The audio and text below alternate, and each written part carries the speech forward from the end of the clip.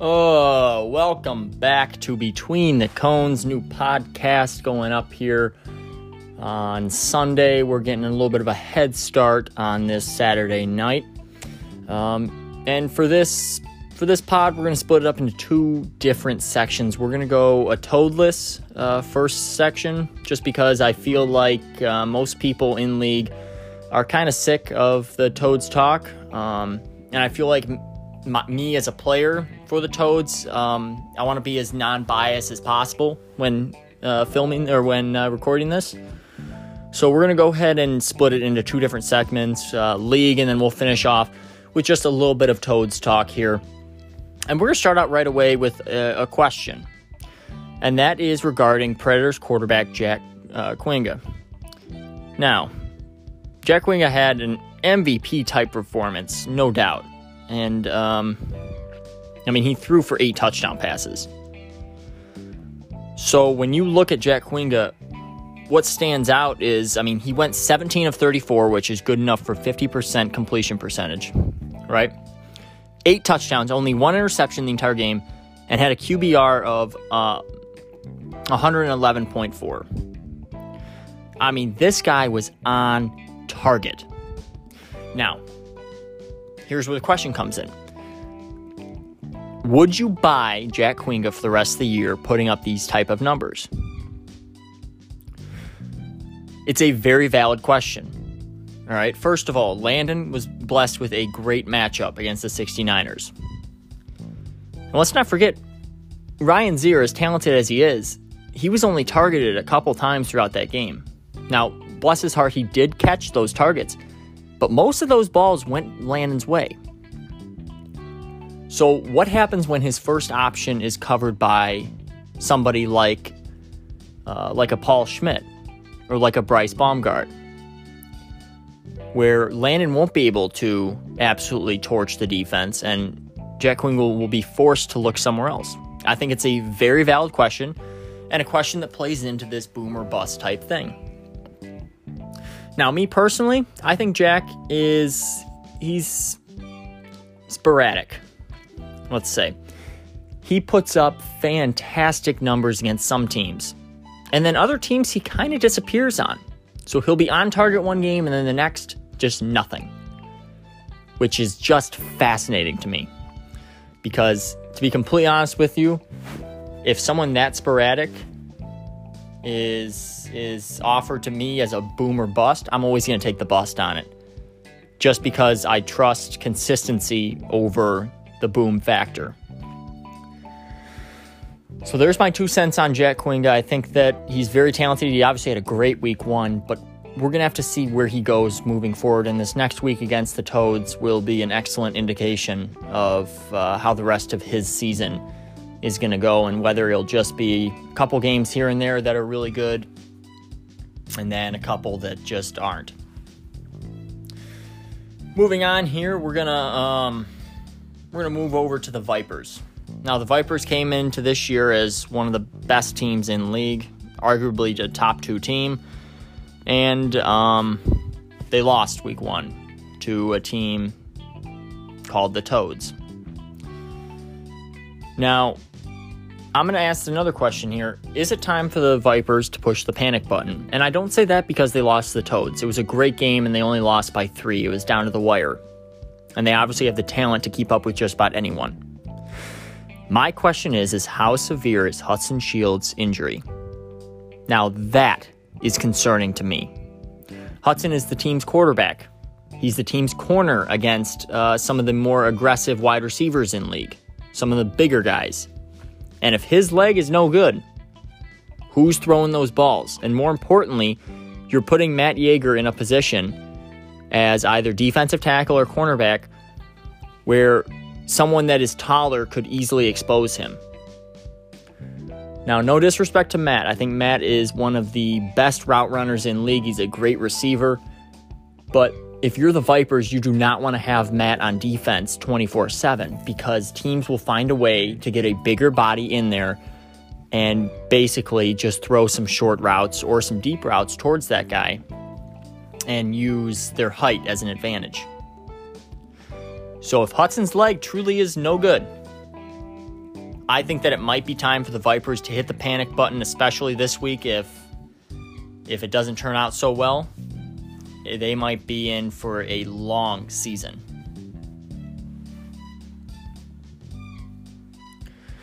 We're going to go ahead and take a break here. When we come back, we're going to hit up my opinionated top 5 QBs in the league. Remember, no Toad Talk, so Mr. Owen Fleming won't be included in there just because I don't want to be biased. And then when we come back, we'll talk a little bit about the 69ers and a little bit more of some opinionated questions towards you guys.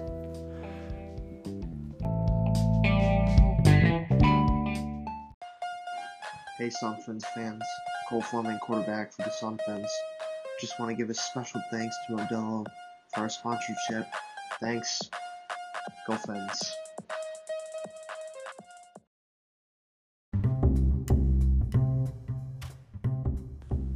All right, let's get moving forward here. We got this part 2 going on now. Thanks for waiting through the break there. And real quick, we have an interview with Dylan Brown, the 69ers quarterback, on the way. I think it'd be appropriate to kind of preview him. Dylan came into this year, for the most part, people thought he was washed. And rightfully so. He hadn't played in nearly 2 years. And it was just people didn't think that he had what it took anymore. And they didn't think he was motivated. Dylan went out and, for the most part, silenced most of the haters week 1. He's second in the league for passing touchdowns at 6. He's got a top 3 QBR and really just went out week 1 and just studded out. Despite all those efforts, the 69ers lost by 3 points, 63-60 to the Predators on Monday night. And we're going to be joined by Dylan Brown right now on the show. So here he is. Hi, I'm Parker Lanczak from League Game Day. And on game day mornings, I make sure I get ready with Old Spice body spray and deodorant.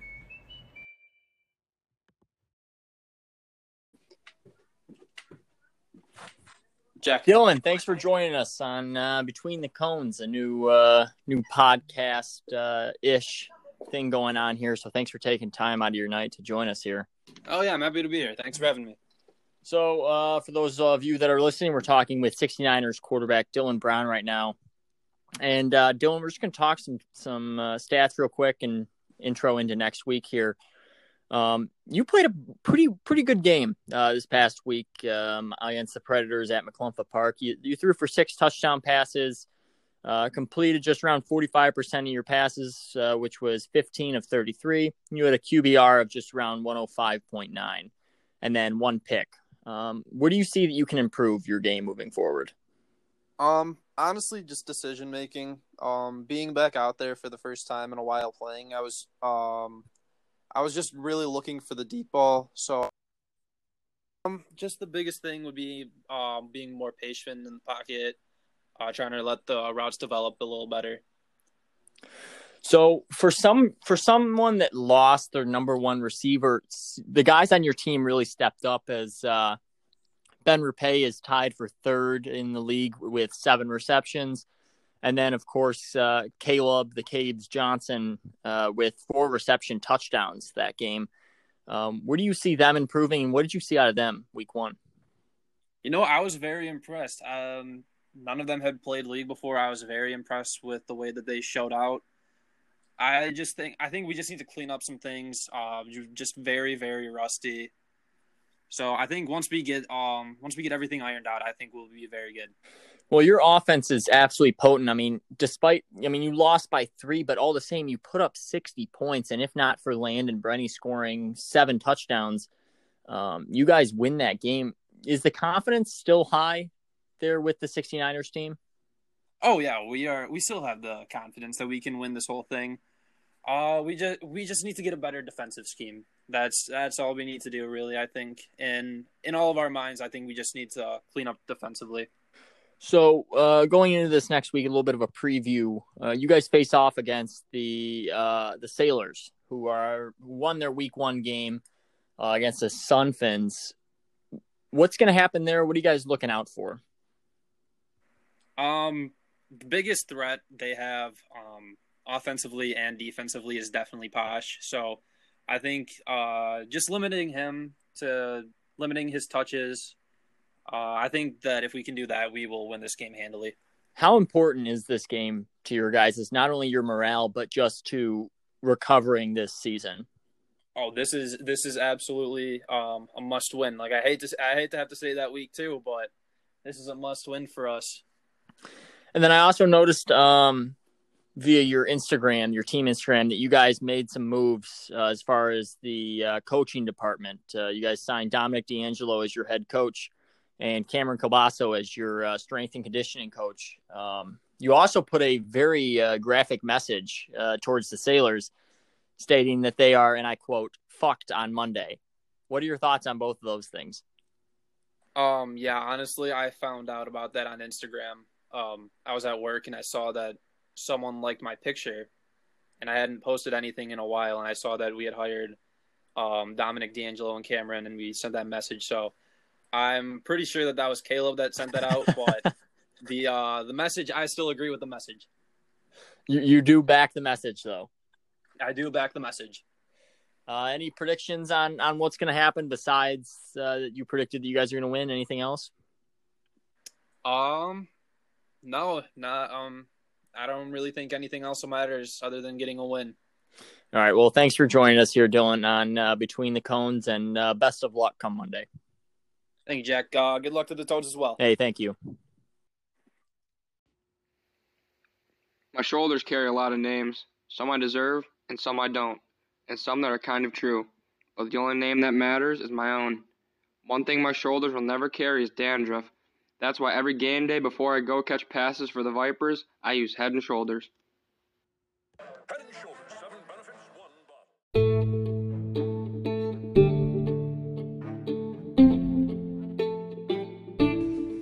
bottle. Welcome back.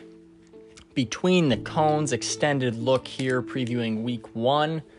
We're just going to dive into the second part here with a simple question once again, and a little bit of an opinion as well. And that question and that opinion being, does Posh Testa, the Sailors wide receiver, deserve more respect? Now, it's a pretty simple question. And it's a pretty simple response. Yes, of course he does. I mean, let's be completely honest, all right? We're being completely honest with ourselves. Posh studded out when he played against the Sun Fins last Wednesday. Studded out. The guy is... Here's the thing with Posh is not the most athletic guy. But he just finds separation and he has the hands and just the stupidness to go make plays. He is willing to dive if it means that he makes a catch. And for the Sailors, they needed that. They needed that. It transforms their entire offense because it gives them a wide receiver number 1 now for Nick Mattioli to throw to. And that's why I think that Posh deserves a little bit more respect. He had 3 touchdown catches against the Sun Fins week 1. And I think that those numbers are just going to grow. Now, the counter argument to this is, well, yeah, Posh is good, but he played against a cornerback too from basically the second quarter on in Wednesday's game after the Sun Fins lost Evan Good for the game. And although that is completely valid, you look at the other guys that he matches up against, which is Michael Caruso also had 3 touchdowns. One of the league's best wide receivers also matched his total. On far more receptions, by the way, as well. Michael Caruso had 13 receptions week 1 for 3 touchdowns. Posh isn't even in the top 3, isn't even in the top 5 of players for receptions through week 1. I mean, that tells you everything you need to know. He was the number one target, didn't get thrown to a lot the entire game, but when he did, he made plays. He made deep plays. He caught the ball when he needed to. I won't stand for any Posh slander. The guy flat out star-studded that game. He won the game for the Sailors. The reason why the Sailors are 1-0 is because he had Posh Testa catching balls. And let's be completely honest here with everyone, all right? Nick Mattioli was not doing him any favors.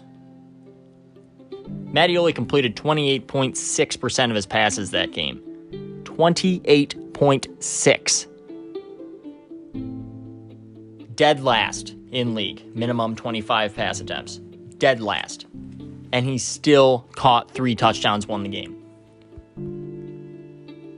That, for me, tells me everything you want to know about Posh. And how he deserves more respect. Now, the interesting thing that we will see moving forward is, will Posh put up those same kind of numbers, same kind of plays, same kind of game results when he's going up against true cornerback number ones?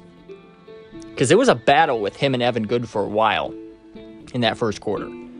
So will he put up those same kind of numbers when he's up against cornerback ones from different teams? When he's staring Paul Schmidt or hopefully Hudson Shields in the eyes when they play the Vipers, is he putting up those same kind of plays? And that has yet to be seen. Because let's be honest here, Posh has always been a number 2 receiver. And it's his time to start. This is his team. This is his opportunity to be a number 1 receiver, be the guy for the Sailors. That, for me, tells me everything I want to know about Posh Testa. Because the Sailors' success hinders on Posh's ability to make plays. If at the end of this year, the Sailors are 1-6, you know it's because Posh couldn't handle the pressure of going up against cornerback ones. However, if the Sailors are in contention for a playoff spot, you know damn well that that's Posh catching all those balls and putting them in that position to succeed.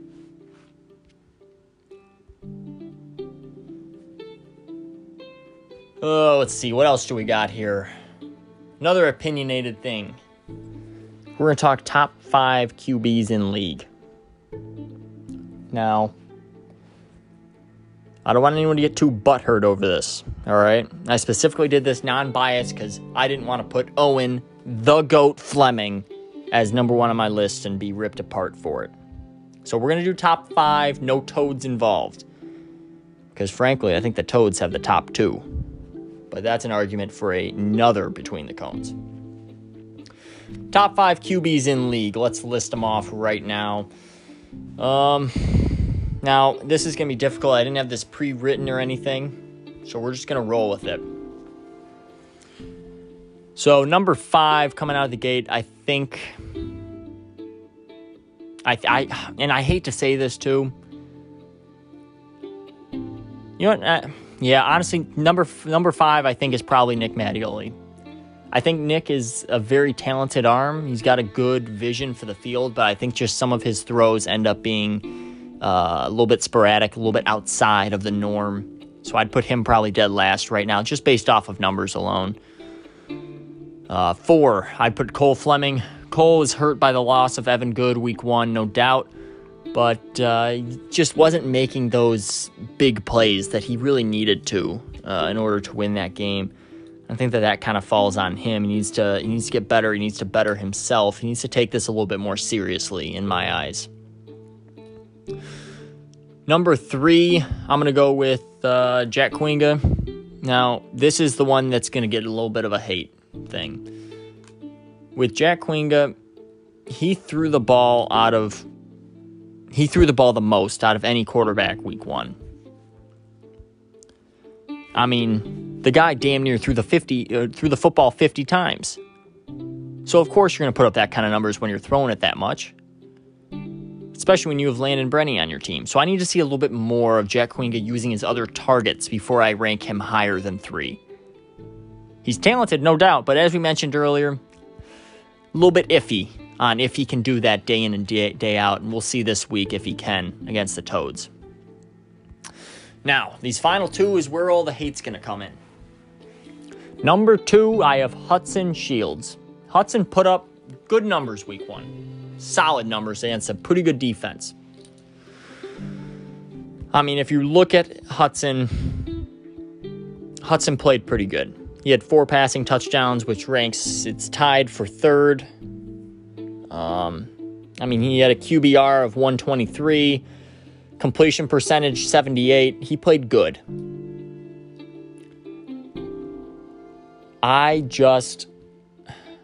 It's a little hard for me to view Hudson when he is surrounded by that much talent that he is. And I know that sounds bad, and I know that I probably shouldn't judge someone because of that, but because of that, he's going to be number 2 on my list. Just because of the fact that he does have Michael Caruso, Matt Yeager, and Paul Schmidt to throw to. That is why I believe that he's number 2 on my list. And that means number 1 on my list, non-Toads, is Dylan Brown. Now listen. Dylan Brown worked week 1 with 3 guys that haven't played league in damn near as long as he hasn't. He worked with Ben Rapay, who hasn't played in damn near 2 years. He worked with Josh Gilmore, who's been on and off, has not finished a season in a while, let me remind you. Played a couple games last year, and then he played with Caleb Johnson, who is just so green. If he was any greener, he would look like the marijuana that he smokes. I mean, the guy is raw. He's good, no doubt, but he is raw as hell. Total rookie. Dylan Brown worked with all those guys, still managed to put up 60 points with a team that didn't know the league rules and went up against an established league team in the Predators. Threw for 6 touchdown passes, completed damn near 50% of his balls, only 1 interception at a QBR of 106. 120 adjusted rating, and went 15-33. For me, that is why Dylan's number 1 on my list. The ability to do it with anyone that you're surrounded by and put up 60 points, put up that kind of numbers. It makes sense to me. Now, I know what you guys are saying now. Yeah, I know he threw the pick to Landon Brenny, the pick 6, that ultimately lost him the game. But for someone that hasn't played league, hasn't played backyard football, hasn't touched a football in 2.5 years. 2.5 years. That stat line is absolutely ridiculous. Completely. And that for me is why Dylan's number 1 on my list. The ability to put up those kind of numbers, that kind of stat line, and, with guys that haven't played in years / ever. So that concludes our 3rd segment here. We're going to move on to our 4th.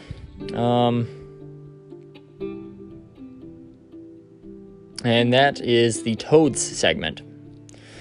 Now, the Toads segment is interesting.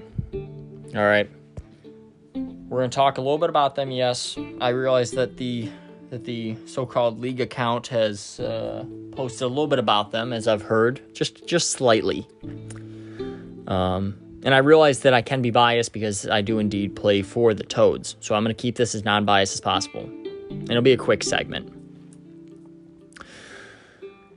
So, the Toads this offseason added a lesser-known entity to the league, someone that's never played before, and that is Cody Bartos. And as someone that played that game and saw Cody play, I can tell you right now, he is going to be an issue for people. All right? Cody betters that team in almost every single aspect. With the run offense, he's able to block anyone in league, anybody, 5 yards back, push them back. And in a team that runs the football 65% of the time, oh my God. I mean, teams should have packed extra underwear before they go out and see him come running at him off a pole. Because I can tell you, a good portion of defensive tackles are going to be pissing their pants. So, I mean, big Cody, man. I mean, and he also showed the ability to catch the ball. He had a touchdown over one of the best corners in league, Paul Schmidt. A touchdown. Someone of his size. I mean, for me, I think the Toads are going to use him just the right amount. Put him in a situation in which he's comfortable in that run offense. And I think that he's going to better that team moving forward. My second part of this Toads segment involves Bryce Baumgart. And this is the final opinion. And that is that I think Bryce is by far the most diverse and kind of like a switchblade type player in league. In the aspect where he is able to play anywhere, anything, anytime for however long he's needed to. Bryce Baumgart didn't miss a snap that entire game against the Vipers. Didn't miss a single snap. Kickoff, kick return, defense, offense. He played everything. Now that is something that you do not see with everyone in league. Couple players, I'm sure. But to play that much and be that number one option on offense, defense, it's unheard of. And regardless on what you think of Bryce, the guy can play anywhere. I mean, he completed 4 of 8 passing. He's not even the quarterback. 4 of 8 passing. Guess how many touchdowns? 4. 4 touchdowns, 4 completions. Oh my God, that means every time he had a completion, it was a touchdown. Not only that, he also ran for almost 100 yards and somehow got 2 touchdowns receiving. Name me another player that is doing that. I'll stop you right there because you can't. Because it doesn't grow on trees because Bryce Baumgart is just that special.